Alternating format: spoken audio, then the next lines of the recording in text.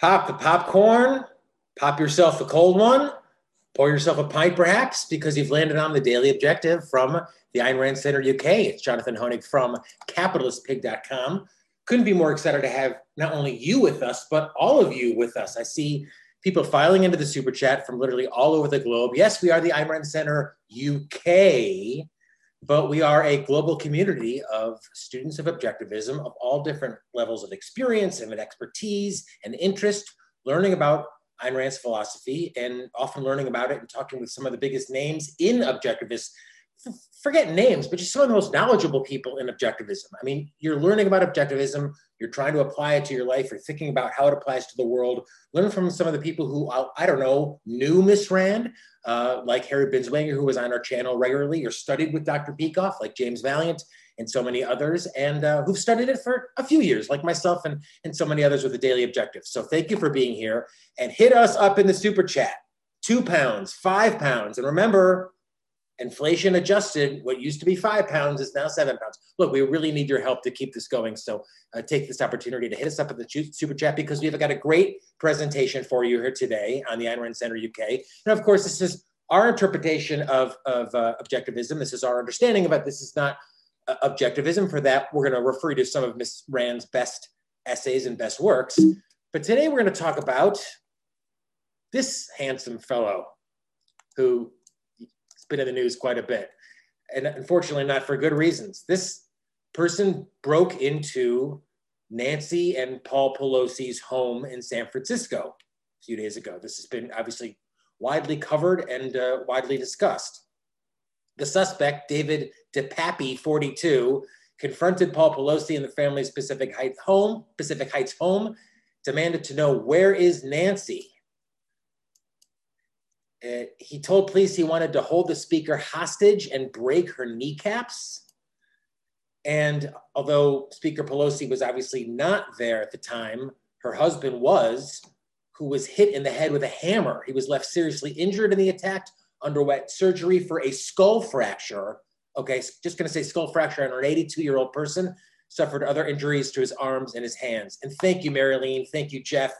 Our great super chatters are here. You guys are keeping us going. Look, I'm just going to say we bring you the largest network of information inspired by Ayn Rand's objectivism in history, and we do it £2 and £4 in Canadian dollars at a time. So thank you both.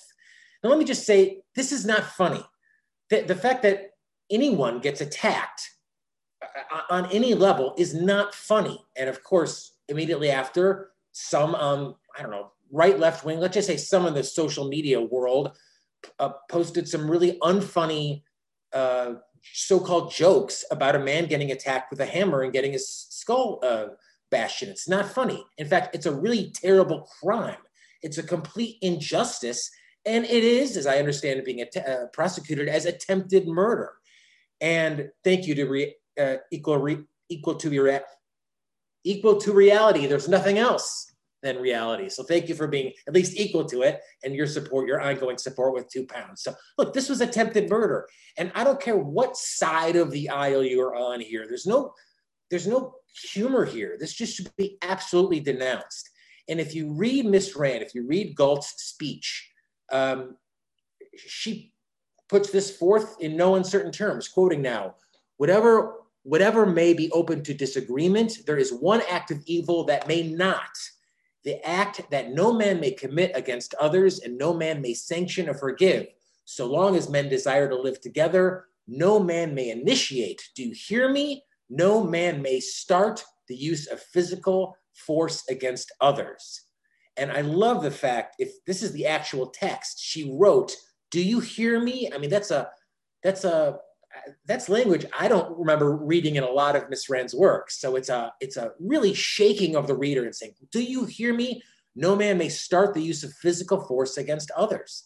And that's been going on a lot recently, and a lot in particular towards elected officials and their families. Now, this is not a comment on anything politics. Objectivism is not right-wing or left-wing. It's not a Republican doctrinaire or it is a philosophy. It is much bigger than politics. This is the stat. Since 2016, threats of violence against lawmakers recorded by the Capitol Police have surged from 900 cases to 9,625 cases in 2021.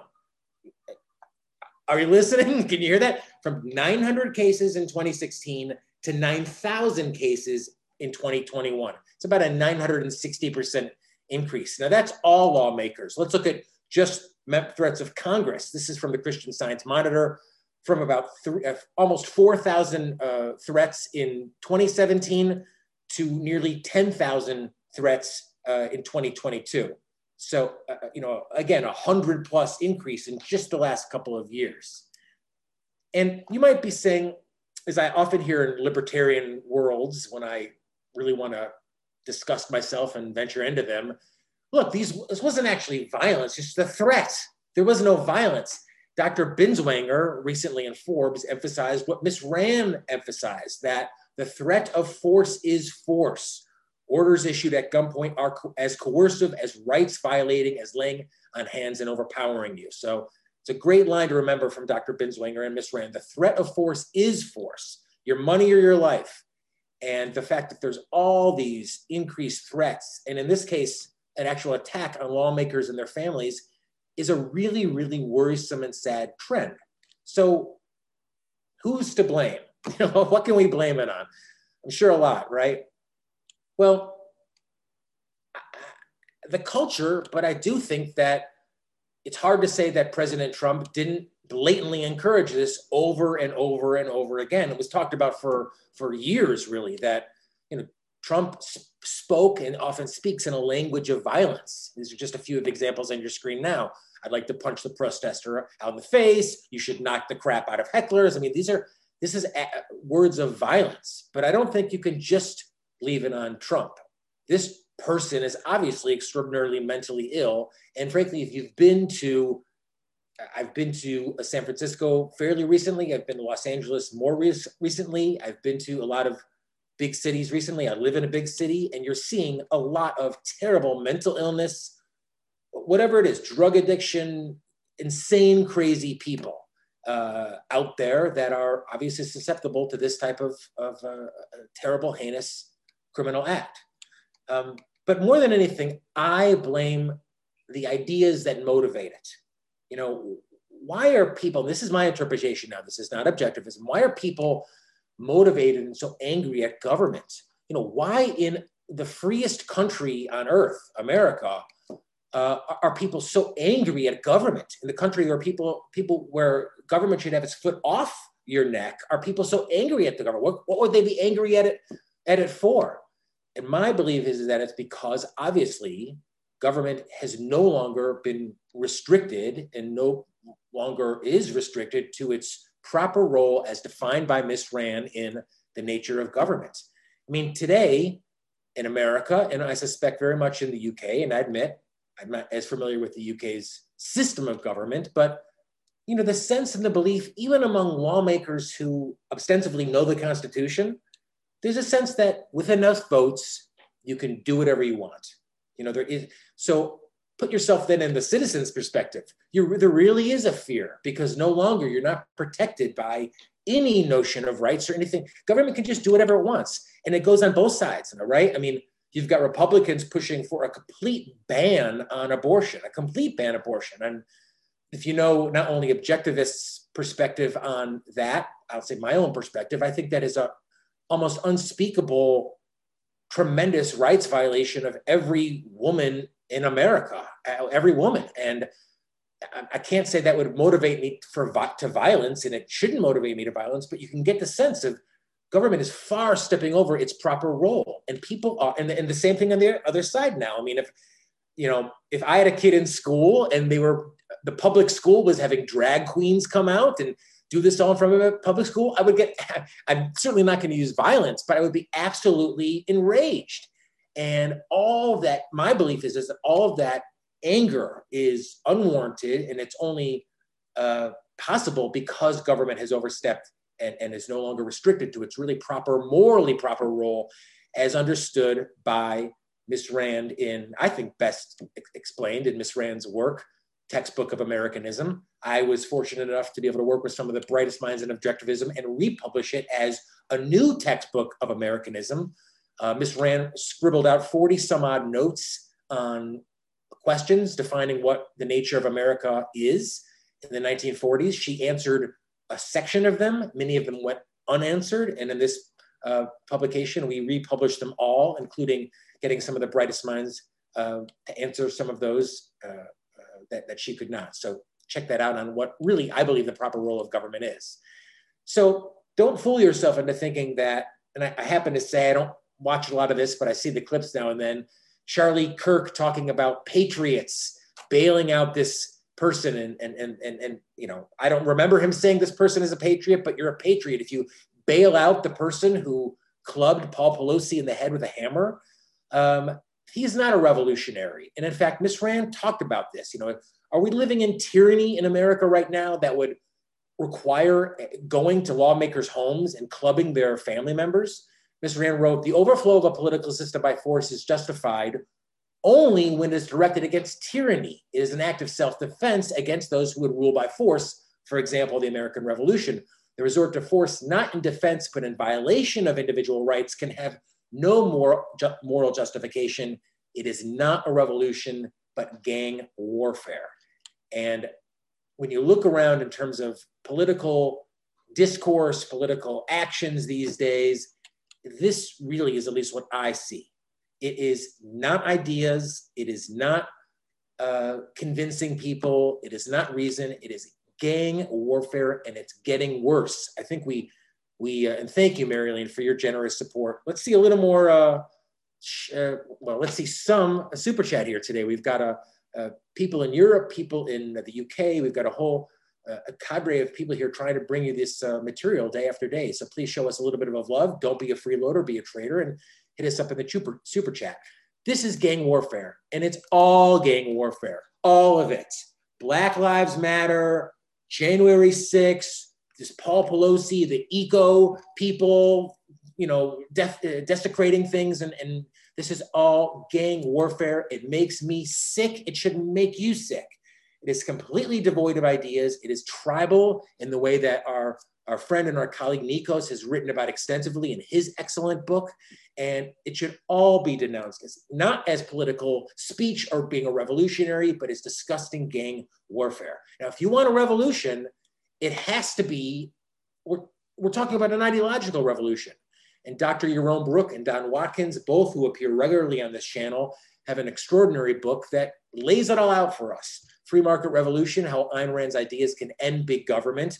This book is probably about 4 or 5 years old now. It's extraordinary. It's excellent. It's not a dense read, and highly recommended. If you really want to make a change, waving around your pistol at a Walmart or yelling at someone online is not going to do it. You have to become educated, and you have to be able to convince people on the ideas. So if you're talking about force, you're talking about an armed revolution. And I don't think this gentleman, this person who broke into Paul Pelosi's house could probably read, but if you want an armed revolution, it's not going to work, and really good luck, because then you're talking about not convincing anyone of anything. You're talking about getting muskets and missiles and tanks and killing. You think that, and why? And why would that be our attitude now? I mean, America and the UK is still among the freest times in the history of mankind. We still have freedom of speech, freedom of movement, freedom of expression, freedom of commerce, freedom of association, and a lot more. Why are we resorting to political violence? Why are elected officials cheering it on? Why are people like Kirk celebrating these people? Why are they not denounced like we did, and I think like I did, and hopefully on your behalf as an objectivist, denounced and kicked to the curb? These are not countries that are ready and that we need to engage in political violence. We are not in dictatorship. And if you say, oh no, my follower count got kicked down, or I don't have a blue check mark, this is a terrible dictatorship. Check your premises. Ms. Rand defines this. She defines it. She says, this is in capitalism, this is the virtue of selfishness. There are 4 characteristics which brand a country unmistakably as a dictatorship. One-party rule, executions without trial or with a mock trial for political offenses, the nationalization or expropriation of private property, and censorship. Any country guilty of these outrages forfeits any moral prerogatives, any claim to national rights or sovereignty, and becomes an outlaw. That is not America. That is not the UK. And censorship, if you're going to die on one hill these days, if you're going to die on the idea that there's censorship in America, social media, check all your premises. In fact, burn your premises and start over. Read Virtue of Selfishness. There is no censorship in America.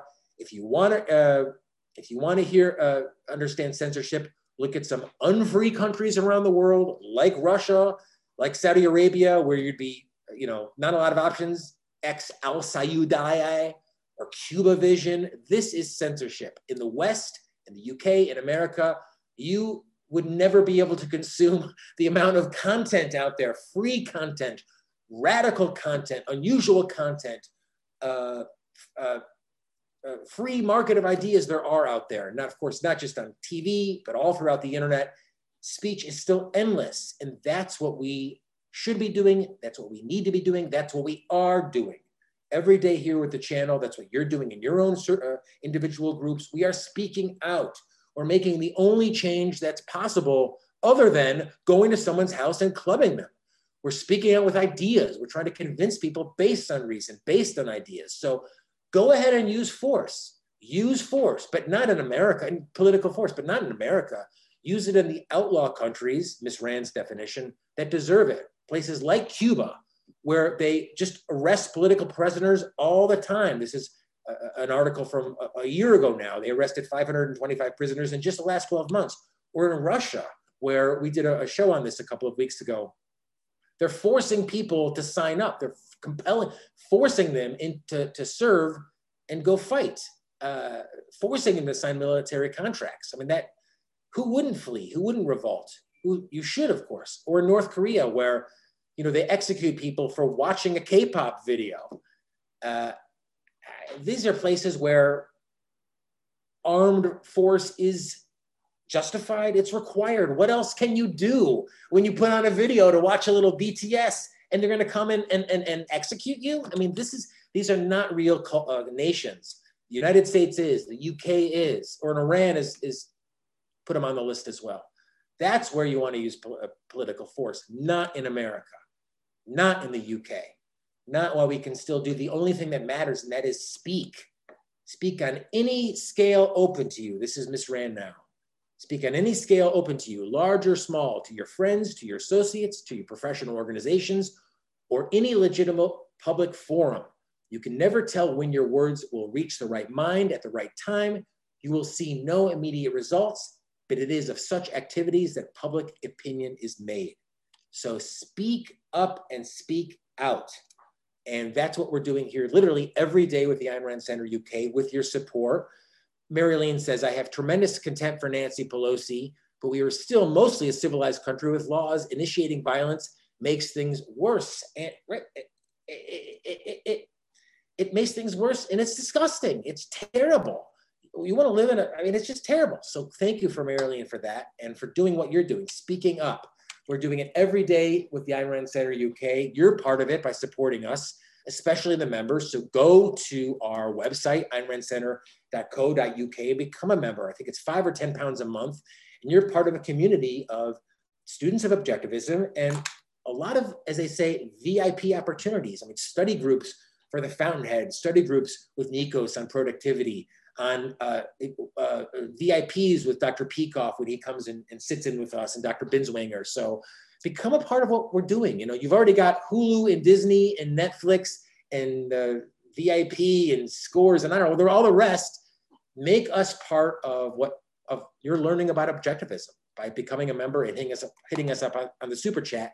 And at the very least, become a member or a subscriber on YouTube. I see Equal Reality. I see Robin.